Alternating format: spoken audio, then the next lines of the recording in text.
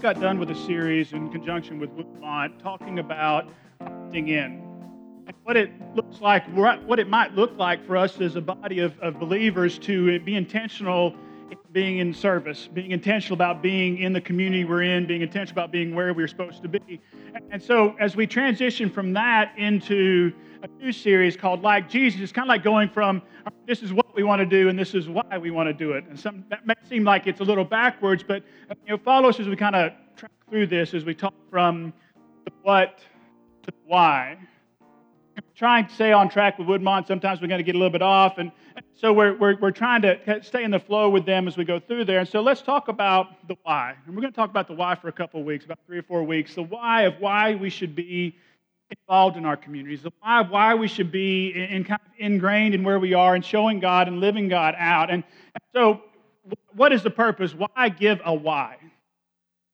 And it's interesting as we sit back and we look at Christianity or religion as a history of life. The why of religion has oftentimes kind of been cloudy. Unfortunately, and I think we all know this, is that oftentimes guilt is used as an operating thing to make people do stuff. Right? Guilt and fear and all those things are things that we struggle with and we deal with. And so what we need is we kind of talk about, okay, let's be active. Let's say we want to go to Honduras in next summer. Let's figure out why we want to do that, not because somebody's standing back saying, hey, you got to go do this, or hey, if you don't go do this, God isn't going to be happy. We need to have the right motivation. We need to have the right thing driving us, because guilt and intimidation and force are things we don't like. Those are things that don't jive well with us. I don't love it. I don't like being told what to do. I mean, I'm 47. I like to think I'm an adult, even though I don't act like it all the time.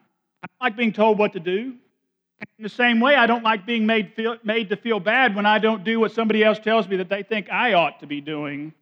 I sure don't like being forced, right? I don't live at home anymore. You're not my mom and dad. You can't tell me what to do. Don't we love doing that to our kids?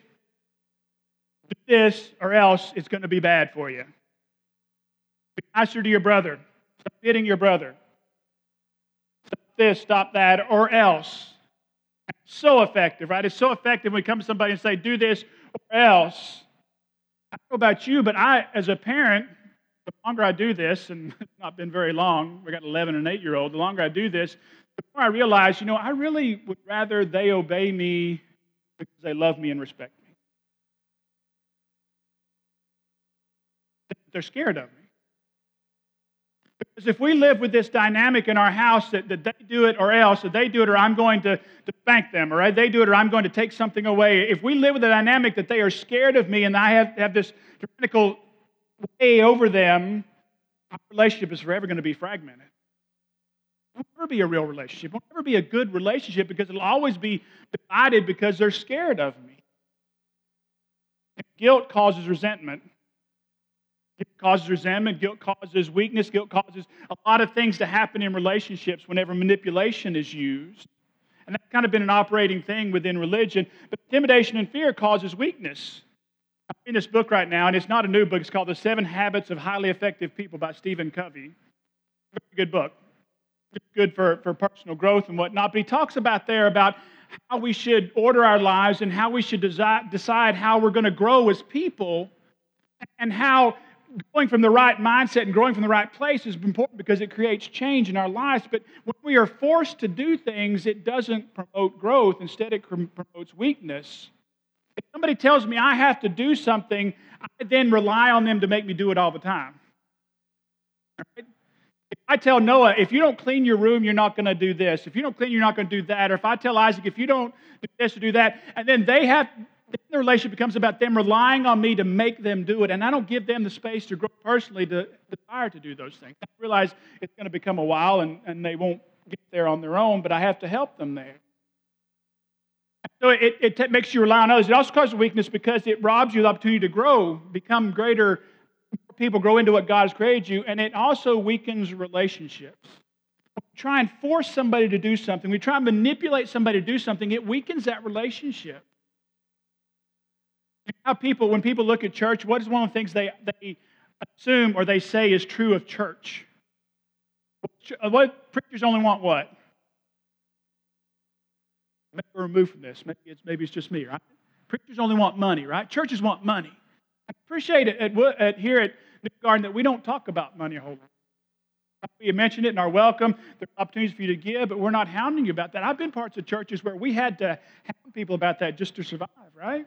It became almost like a second course of when we would get up to talk on Sundays would be about, hey, we need to meet budget and whatnot. So the place between you and the person making you do something or wanting you to do something becomes fractured because they're always asking you, they're always forcing you, and there's no opportunity for growth within that. There's no opportunity for getting there on your own. So besides the need for proper motivation, sometimes we just need a reminder. Our Christian life is an active life. God didn't call you into a walk with Him so that you could just kind of sit back and wait for heaven to come one day and be like, hey, I survived, I got there. Sometimes we just need to be taught. Sometimes we forget where we're all at in the journey. Sometimes we just need a refresher on why we ought to be doing things. We talk about the why opt in? Why try and understand that our calling is greater than the circle that we surround ourselves with and those people that we love? Why should we endeavor to care about something other than what goes on in our own house? Why should we endeavor to care about something than what goes on inside our own fellowship, our own church, our own group of people? Because in this day and age, one of the things that seems to be a driving force is fear, right? So it's really easy for us to sit back and circle the proverbial wagons and say, okay, I'm only going to care about what's inside of this little circle, and I'm not going to care about what's going on out there because I've got enough on my plate to deal with what's just right here. I can control. So I have to ask myself the question, why should I care? Why should I put myself out there? And that's a pretty thick question. It's a pretty heavy question. If you have school-age kids, you know that standardized testing season is coming soon. And if you haven't experienced that with your kids yet, it's coming. The other morning, I also was talking to our two boys before they were getting ready to go to school, and she was trying to impress upon them the need, guys, really be serious about it, take it seriously, do good thing, be focused on it, don't take it lightly. And one of them, and I won't tell you which one of them declared, I don't care about tests. I don't even care about school. I hate school. And then the other one's like, yeah, I hate school too. Then we had this chorus of, I don't care about school. It's hard for an 8 and 11-year-old to understand that there's things that they're doing now that's going to impact them in 5 years, in 10 years, in 20 years. The things they're doing now will set them up for whether they are successful in their educational endeavors in life or they're not successful in their life. It's hard for an 8 and 11-year-old to see past the end of their nose, right? It's hard for them to understand anything that is greater than that, to grasp future opportunities. Because what they want to do is they want to play the Switch, or they want to play on their phone, or they want to play football outside, or they want to go play baseball at the park. There's so many things that they want to do. And you know what school is doing? School's getting in the way of that. I started trying to get them as 8 and 11-year-olds to see value for the future is almost impossible. But let's be honest, it's not something that is just for 8 and 11-year-olds. That's why we oftentimes have to have concrete whys and understand, because we want stuff that's going to benefit us. Okay, so if I go to Honduras next week, or next year, next summer, Michael, how does that benefit me? What am I getting at? Because I'm going to have to give up a week of work, a week of vacation to go to Honduras. If I go and help out at a food pantry on a Saturday, I'm going to have to give up a Saturday that I need to be working in the yard. I need to know what the benefit, I need to know what the return on investment is for me to do that. It's not just kids that don't understand what's going on in the future, can't grasp what's going on in the future, what's bigger than them. Because at the end of the day, seems like we have this innate built-in sense of ourselves and protecting only ourselves, or doing things that only benefit us directly or our immediate families directly. And part of what we have to start realizing and understanding is that selflessness or giving or being started something as big than us is a muscle that we have to exercise. It has to be done over and over and over again in order for us to get to where it becomes a natural part of our lives. And so don't be dismayed if you sit back and you think and your mind is running along that track, well, I don't really have time to give to a week-long trip to Honduras. I don't have time to give to a Saturday that I need to be doing something else. I have enough that I have to come up here on Sunday. That's more than I can give. So if we want to really grasp and get a hold of the why of what we're doing, we kind of have to go back to the garden. In Genesis chapter 1, God said, "Let us make mankind in our image, in our likeness, so they may rule over the fish in the sea and the birds in the sky, over the livestock and all the wild animals, and over all the creatures that move along the ground." So God created mankind in His own image. In the image of God, He created them, male and female. He created them. So let that sink in for a minute. Let that be a part of your understanding this morning, is that even if we know these scriptures, right, we can quote this without even looking at it, but let that sink in for a minute, that you and I were created in the image of God. We are image bearers of the Almighty. So that means, if you want to take it to the most basic level, that means that the person that you dislike so much, the person who cut you off in traffic, maybe here this morning, on the way here, or when you go to work tomorrow, when you way home, that coworker that annoys you so bad, that person that you look at in the mirror and that you don't like what you see, all those people, all of us are image bearers of God. So our responses, our interactions, our thoughts, everything has to be informed by, the why of life has to be informed by the fact that when the foundations of the earth were laid, when God brought order out of chaos, that He decided, you know what, I'm going to create humanity in our image.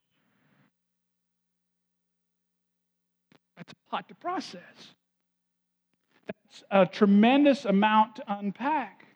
Because there's times when I look at that guy standing in the mirror and I don't like what I see. Not just physically, but I don't like the mental part, I don't like the emotional part, I don't like the spiritual part. And I get frustrated because the struggles that I have that are continually in my life. And it's in those moments when I struggle with myself, and it's those moments when I struggle with other people. It's in my moments when I struggle with society and life and all those things that I have to remind myself that God created in His image. God, I've heard this before, and I think it's very applicable. God doesn't make junk.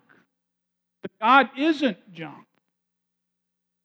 See, but there's this juxtaposition, though, because being a human doesn't disqualify me from being made in the image of God, but also being human doesn't excuse me or allow me to reject the way of the cross because it's too hard. You see, it's a both and. We're made in the image of God, and we're called to walk that way. We can't decide that we don't want to do it. We can't decide that it's too hard. You see, there's this inherent danger in forgetting the fact that we are image bearers of God. And see, the danger is that when we separate ourselves from God within us, when we separate ourselves and we forget that God is alive within us, we run the risk of taking a lot of burden on ourselves in this life. We run the risk of becoming deist or functional atheist. A deist is somebody who believes there's a God and that created everything, but that He kind of set the world spinning and is sitting back in heaven going, I wonder what they're going to do today. Or we run the risk even more so of becoming functional atheists. We state that God is alive and that we believe there's a God, but we really don't think He has any power. We come in here on Sunday and we sing songs that are strong and are true, and we go out there and live every other day of the week like God doesn't really exist. So when we go out there and we look at life, we're like, oh, I guess I've got to do the hard lifting. We look at our world and we see the struggle in our world and we think that God just isn't here, like God all of a sudden is out taking a nap. God's decided that He doesn't want to be active today. So we sit down and think, okay, well, I guess I've got to go do the hard work. Somewhere in the midst of all this, there's a thread of truth to be pulled through. Even though we're image bearers of God, it doesn't mean that one day God's going to flip a switch and all of a sudden we'll be like, hey, now I feel it, now I get it. And even though we're image bearers of God, we have to be active in the process of spiritual transformation. That's the key, right? That's the point of all this, is spiritual transformation, that God did not just create us to be, but God created us to be something else, something more than we could ever imagine. Life with God, our walk with God, is not static, is not something we get baptized, we enjoy it, we join our lives with God, we get our ticket punched to heaven, then we sit back and we say, okay, we're going to wait until God comes back. God has given you and I everything that we need for transformation. God has given you and I everything we need to move from where we are in the direction that takes us from the, okay, I know what I ought to do, to understanding why I know that I need to do those things. He's provided us the proper motivation to get there. Peter in 2 Peter chapter 1, verses 3 and 4, he says, His divine power has given us everything we need for godly life through our knowledge of Him who called us by His own glory and goodness. Through these He has given us His very great and precious promises, so that through them you may participate in the divine nature, having escaped the corruption of this world caused by evil desires. God's given us everything we need. That's the hard part. God's given it to us. And it's the process of grasping it and understanding it and routing it into our lives and making it part of who we are and what we are. The knowledge that Peter talks about that God has given us, it's inherent in us, within us. It's inherent nature within us if we understand that we are in the image of God. It's within us we understand that His Spirit lives within us. It's within us through His Word that we study. It's within us through Jesus, His Son. Although it may not seem like it every day of the week or maybe any day of the week, God wants us to be successful. God wants us to be successful. He didn't create life as just some crazy mathematical equation that had to be solved. God created you for a life that is amazing. If we draw near to God, I know this sounds cliche, but if we draw near to God, God draws near to us. And does that mean the road will be easy? Does that mean the road will be clear? No, quite the contrary. But it does mean that God is here, that God's out there, that God is everywhere. So let's pause for a minute. Let's pause.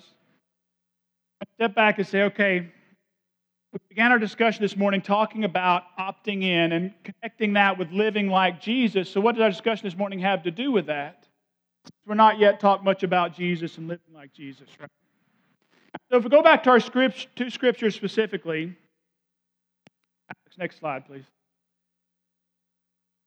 Alex, next slide. That's not working. So Genesis 1:26, it says, let us make mankind in our image, in our likeness, so that. 2 Peter 1:4, He has given us His very great and precious promises so that what? So that what? So we can, as humanity, be smug and self-satisfied and say, I am the one, I've been creating God's image, I am great. So we can hold power over creation, so we can hold power over everything and have dominion. God has created us like we are so that we can join Him in the work that He is doing in the world. We've been given this gift of image bearers, that we've been made in the image of God so that we can participate with God in the work that He is already doing in the world. See, Jesus is the ultimate expression of that, and we'll talk about that next week as we talk about the crucifixion of Jesus. We're going to talk about what Jesus' life meant and what it was designed for.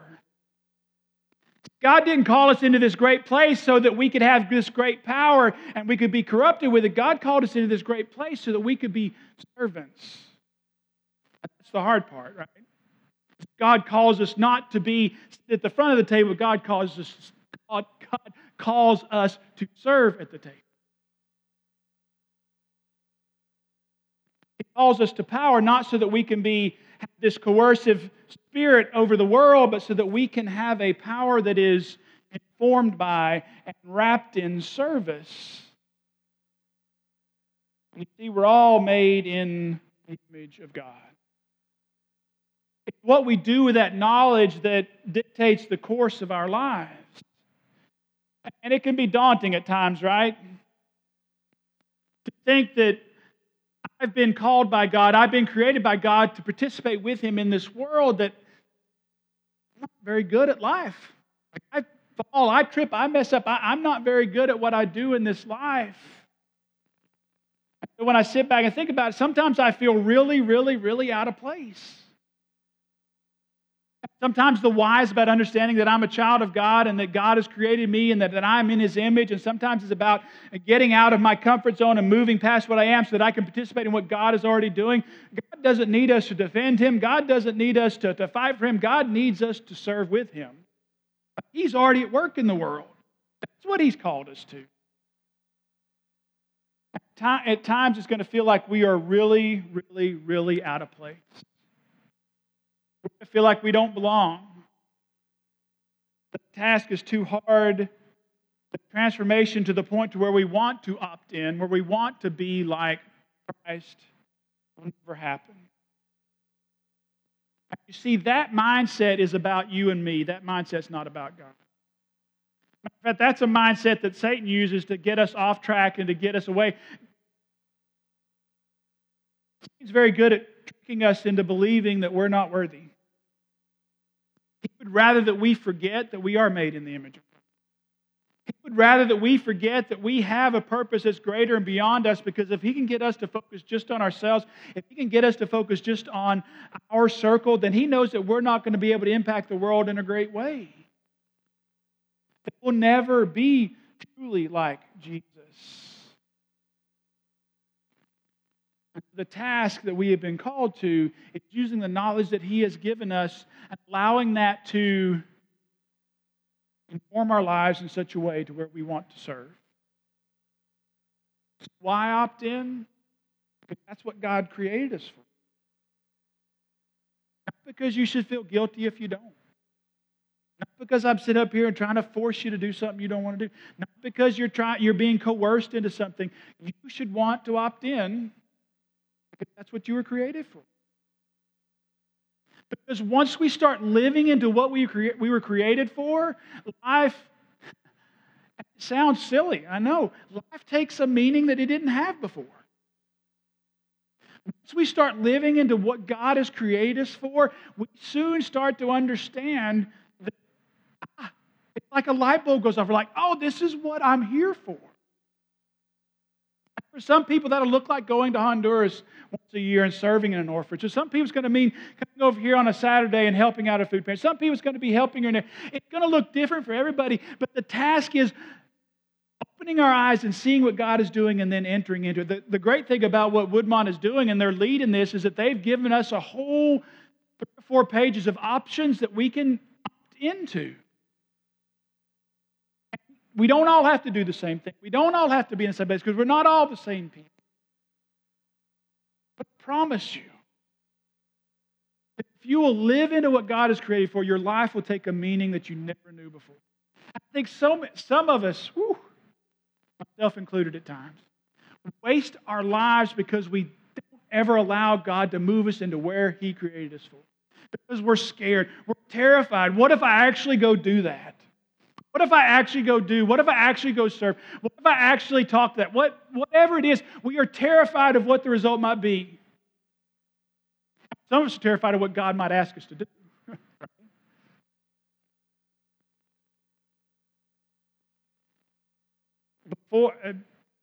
Until 2014, I was a full-time minister. For the last 3 years of that, I was a full-time preaching minister. And every Sunday I got in the pulpit, and I never feel more alive than when I'm doing this. And when I left that church, I was angry. I had a bad situation. I had a bad falling out with the church, which I know you're shocked. That never happened.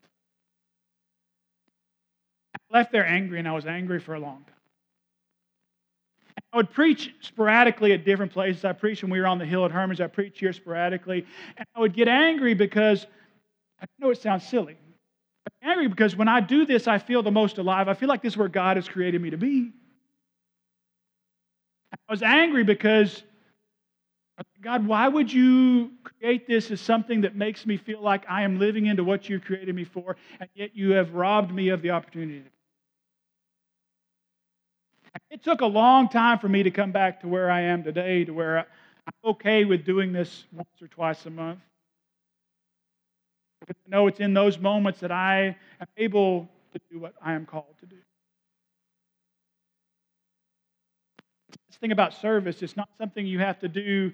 It's not something every day or something every week. Or it's not something, we're not going to Honduras once a month and you got to figure out how to make that happen. We're not even going every year. You got to figure out how to make that happen. It's the reality that there are times that God's going to give you opportunities in front of you to step in and say, yeah, let me do this. Let me work with this. Let me be in the midst of this. God is an amazing God, and guess what? He knows more than you know. He knows better than you know.